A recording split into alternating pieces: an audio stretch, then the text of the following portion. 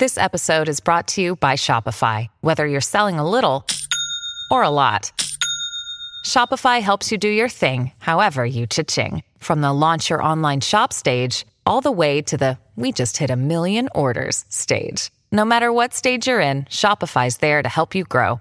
Sign up for a $1 per month trial period at shopify.com/special offer, all lowercase. That's shopify.com/special offer. This is Tom Fox. Welcome to the newest edition in the Compliance Podcast Network. My latest podcast, Compliance and Coronavirus. As the voice of compliance, I wanted to start a podcast which will help bring both clarity and sanity to the field of compliance, the compliance practitioner, and indeed the compliance profession during this worldwide health and healthcare crisis. Taking up a variety of topics as diverse as working from home to sporting events, to the role of the board of directors, to crisis management, to the role of supply chains. We will look at all of these in this podcast. If you have a topic you'd like covered on compliance and coronavirus, please let me know. I'd be happy to do a podcast on it.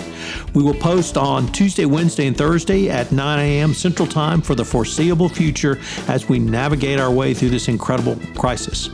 First, a word about our sponsor, SAI Global. With the coronavirus and COVID-19 pandemic continuing to change rapidly, trust and integrity are paramount to business continuity preparedness. SAI Global is here to help compliance and risk professionals facing these challenges, including unprecedented business impacts from employee well-being to disrupted supply chains. SAI 360 is a cloud-first software and modern ethics and compliance learning platform designed to help you navigate risk from every perspective. To learn more about how you can protect your business operations and workforce during these uncertain times, visit saiglobal.com/risk for free resources, expert guidance, and industry-leading technology. Thanks again to SAI Global for sponsoring this most important podcast.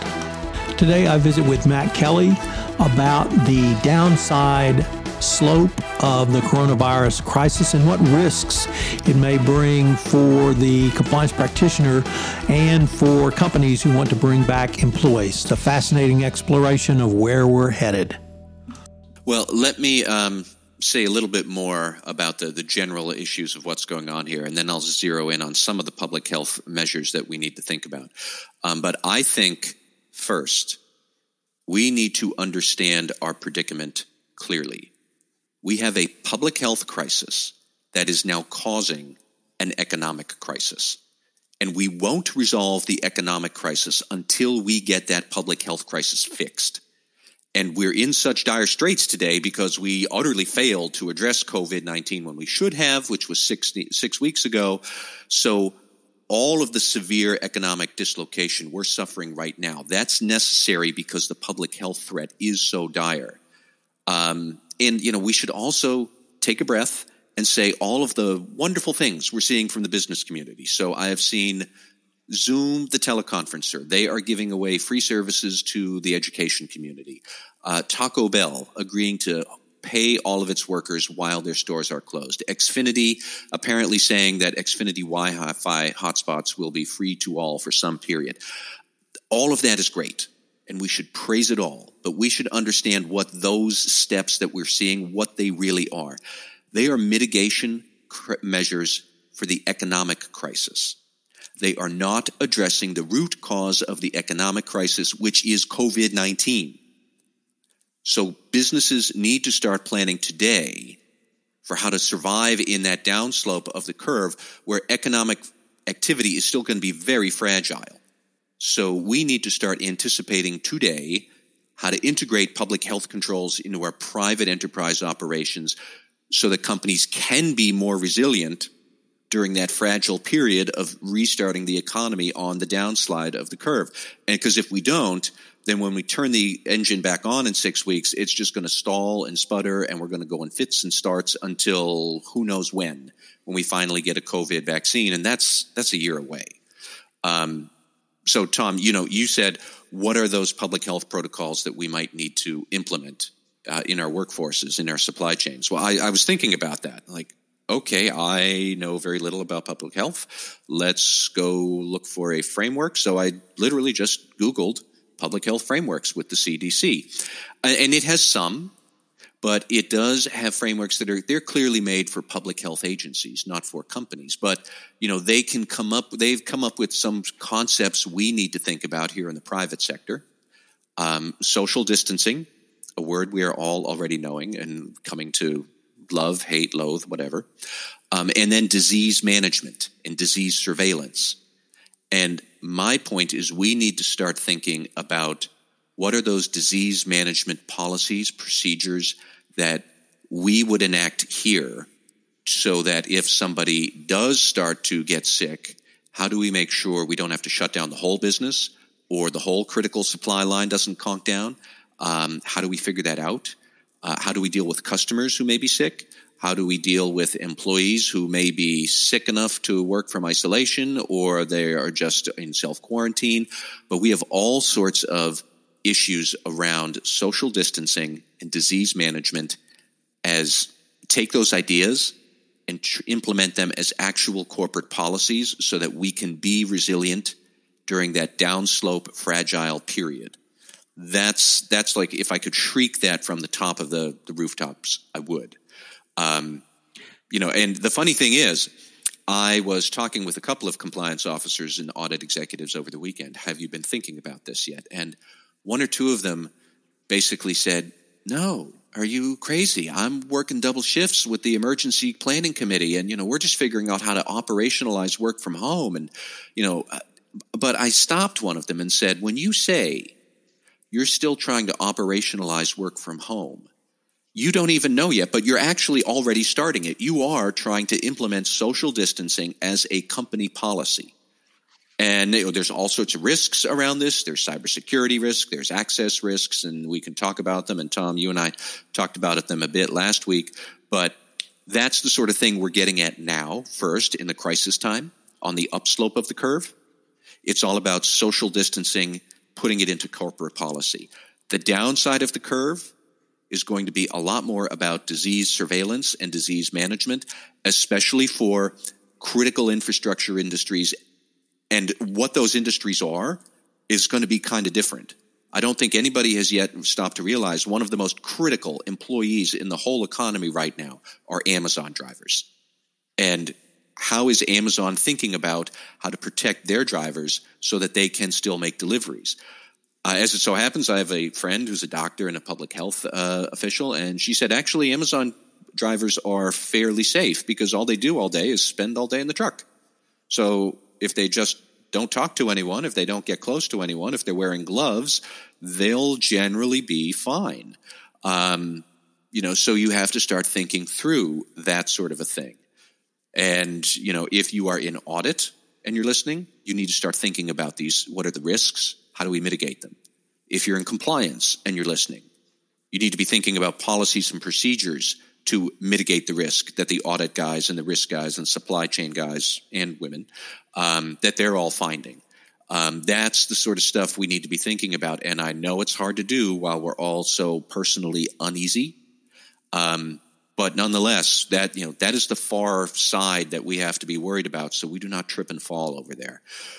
And Matt, that was really the point I wanted to lead into because it struck me in reading sort of your last section of your blog post that your example of where a risk officer or risk management specialist might be now is trying to operationalize working from home, and that you really suggest that the compliance professional, the audit professional, perhaps the legal professional, certainly the risk management specialist and internal control specialist need to begin thinking 30, 60, 90 days, 180 days through the end of the year out and managing the risks of those timeframes, but also within the context of creating a risk management strategy around all of these and then putting the framework in written policy with procedures and controls to mitigate those risks as we can and as more information becomes available to us on how this virus migrates from person to person or place to place. That's absolutely right. I think we have to also accept the idea that there's not going to be a specific plan because it's very likely that we will have different degrees of disruption and severity at different parts of the country in different times, let alone in different parts of the world at different times. That's the case today. I know an overseas compliance officer who is in Asia Pacific in a very low-risk country at the moment, but they're already thinking that they could go to China and do an investigation because it's passed. But here in the United States, so I'm in Boston. That is not I wouldn't say we're a hot zone, but we are not a cool zone. There's COVID risk right outside my door. If you're in Seattle, you might see, domestic restrictions on travel within the United States. How would you get to your Washington state operations? That kind of thing. If you're in West Virginia or Minnesota or Montana, the risk might be very low for a while. It might flare up later. We don't know.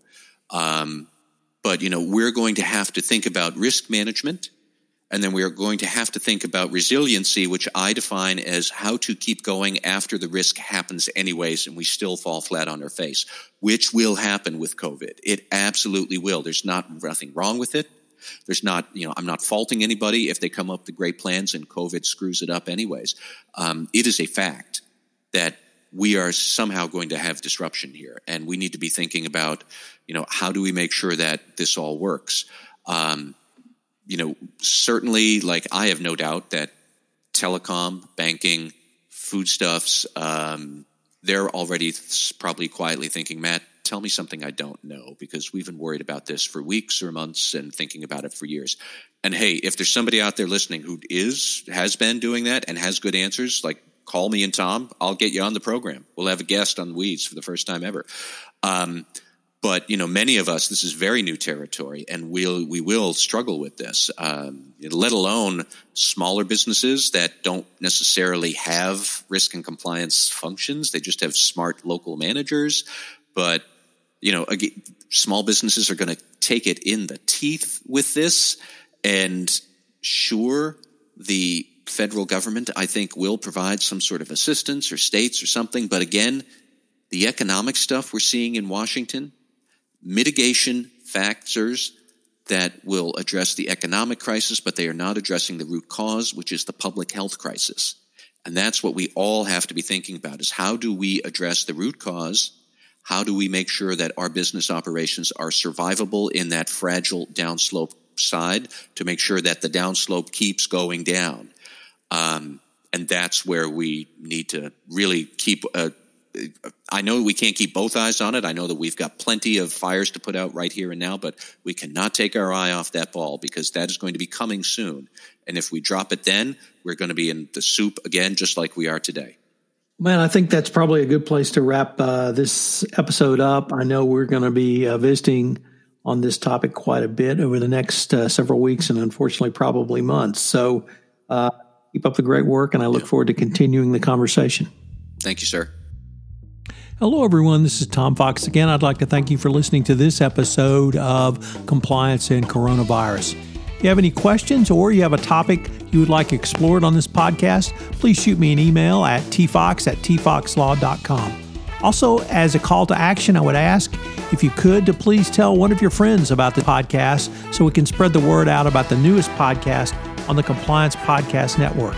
Also, if you would leave us a rating on iTunes or a review, it would greatly help get the word out about this most important podcast over the next several months. Thanks again for listening, and I hope you'll join me for our next episode of Compliance and Coronavirus. This podcast is a production of the Compliance Podcast Network.